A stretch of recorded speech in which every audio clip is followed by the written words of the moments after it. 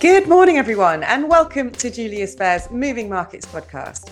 It's Tuesday, the 10th of October, and my name is Helen Freer.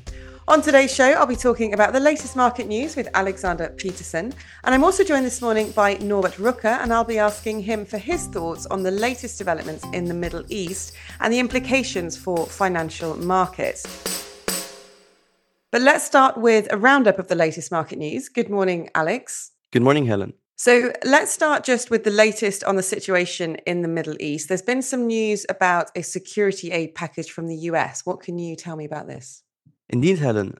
John Kirby, spokesman for the US National Security Council, has announced that the first installment of a security aid package for Israel is on its way and that more aid will be announced soon. It's not very clear what the security package includes, but I'm sure we will hear more soon. And President Joe Biden has also commented, right? Yes, so President Joe Biden said that at least 11 American citizens have died in the Hamas attacks and that he would address the situation on Tuesday. So we will be watching closely today. Okay, and let's move on to bond markets now, because partly as a result of the Middle East conflict, Treasuries are up this morning. I read actually that investors might be starting to bet that the worst ever rout in US Treasuries may be coming to an end soon. Yes, Treasuries jumped the most since March after dovish comments from the Federal Reserve officials and the conflicts in the Middle East fueled a rally into safe haven assets. And how are the 2 and 10-year yields looking this morning then? On Tuesday, investors boosted bets that the Fed will keep interest rates unchanged through the end of 2023, which resulted in the 2-year yield slipping 16 basis points to a yield of 4.93%. US 10-year yields fell to 4.64%, the highest level since March. The move was more pronounced than usual as trading in cash treasuries was closed globally on Monday for Japan as well as the US. Coming to oil quickly, the oil price saw its biggest gain in 6 months on the back of the Middle East tensions. What can you tell us about this? Indeed, oil had its biggest jump in 6 months as the refreshed prospects of instability in the Middle East caused a rally, but I'm sure Norbert will cover more on this later in the show. Yeah, absolutely. I'll be getting more insights on this from Norbert in just a minute. Let's move to Asia now, where the Chinese developer Country Garden has ramped up warnings that it's set for its first ever default. Do you have any details here? Yes, that's right. The Chinese company hired advisors, the strongest indication yet that the company is headed for a restructuring. And the company's released a filing. What were the key takeaways from this?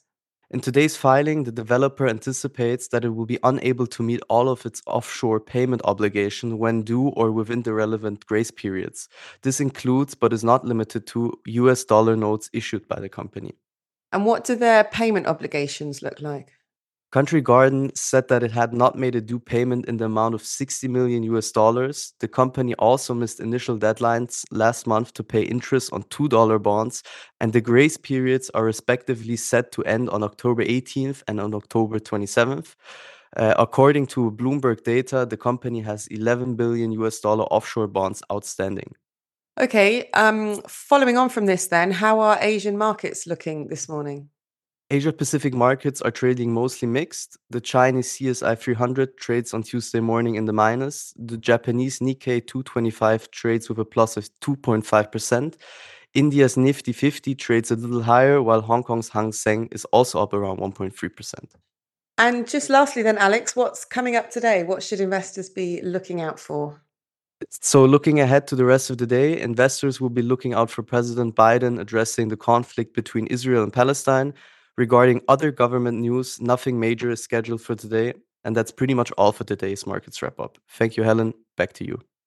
Very good. Thank you, Alex, for the roundup this morning. Now, Norbert, let's move over to you now. Good morning, firstly. Good morning. So the events unfolding in the Middle East are obviously really tragic and have shocked us all. As geopolitical shocks go, how significant do you think this is or will be? Well, at times financial markets can be very emotional. At times they're quite unemotional. I think the latter applies for what has been happening, all the tragic events since the weekend. If you look at it from a commodity perspective, this is all about geopolitics, and geopolitics tends to be rather a temporary noise element than something that really has a lasting and impactful impact from a fundamental perspective. Top of mind with regard to the events is the escalation of the conflict towards its neighbors, towards Lebanon, or within the region towards Iran. And if such an escalation would happen, this would really determine how lasting we see a flight to safety on capital markets, and if there is then eventually a broader impact on the economy, which is exactly the element that is then feared. So far, there are very few signposts of this escalation happening in this extent, because if you look at the conflict, it basically erupted along the well-known conflict lines, and surprising really by sheer magnitude. There's been no signs that there's been involvement of some of the parties in the area, so there's really no signs of that there've been a tectonic shift underlying it. Thus, we believe that the influences on markets that we've been seeing so far since yesterday should be limited and temporary. And to be honest, this was usually the case with conflicts involving Israel and its neighbors in the past. And the oil price had come down a bit last week, but since this news came out at the weekend, as Alex briefly touched on, oil prices are up again. What are your thoughts on this? What the situation means for oil and where prices might be heading? Yeah, usually if you have such kind of geopolitics, oil is kind of in focus, especially because of the links in the air with Iran and all the sanctions around it. Iran has been ramping up its exports as of late and has really been offering the much needed supplies this year. So any escalation could jeopardize these supplies out of Iran, be it through kind of tighter sanctions enforcement, or also just be it in the extreme case of an Israeli attack on Iran. These are really kind of the escalation scenarios. Um, Something else might be happening too, that maybe given the events that Saudi Arabia takes a bit longer in terms of lifting supply curbs, they still enact. So oil is really the link in terms of making these conflicts or creating out of this conflict a broader economic impact.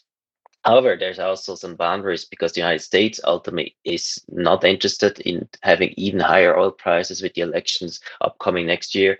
And also, really, Asia or some buyers out of Asia found their ways to continue purchasing Iranian oil outside of the Western sanctions.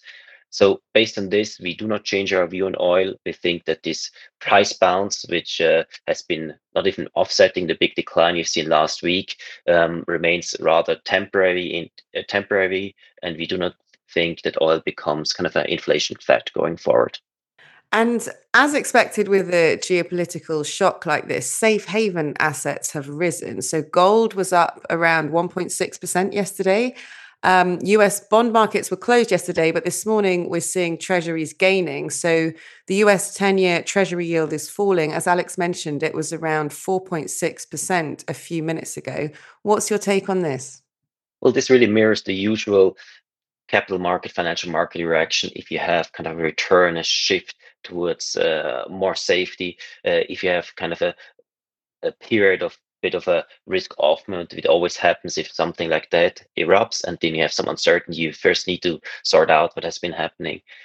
If you look at gold obviously is really pricing how much risk there is economic wise, and the big topics so far this year have been earlier this year the risk of economic recession, which did not really materialize, and especially the risk coming out of the banking stress that we experienced at the beginning of the year. So these have been the main elements supporting demand for gold as a safe haven assets. Both of these elements have been decreasing, kind of being priced off the market, and that has been also driving the drop in gold prices.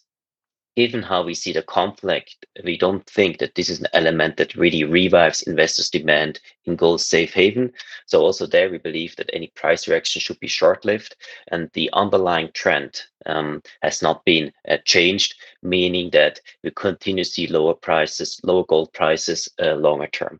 And for rates, it's more or less similar. So this was basically this direction of the key topics that we had up to last week. It was about the resilience, the strength of the US economy. It was about basically how well it seems to absorb higher rates. And that basically the market has been testing the boundaries of that with rates increasing.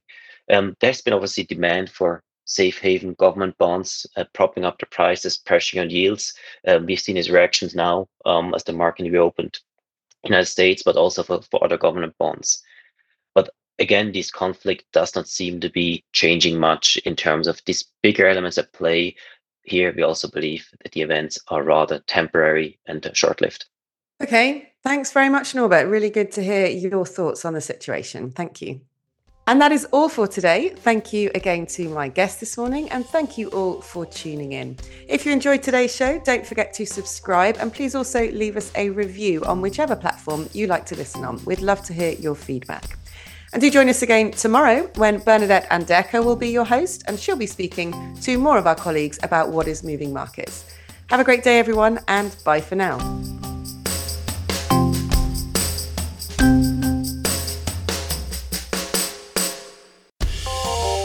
The information and opinions expressed in this podcast constitute marketing material and are not the result of independent financial or investment research.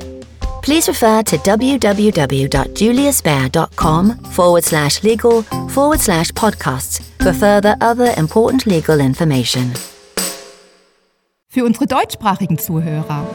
We would also like to make you aware of Marktanalysen und Gespräche, a monthly podcast in German, where Julius Baer experts discuss some of the latest market developments. We share our key research and insights on today's ever-changing economic landscape in German. Search for Marktanalysen und Gespräche on your favorite podcast player.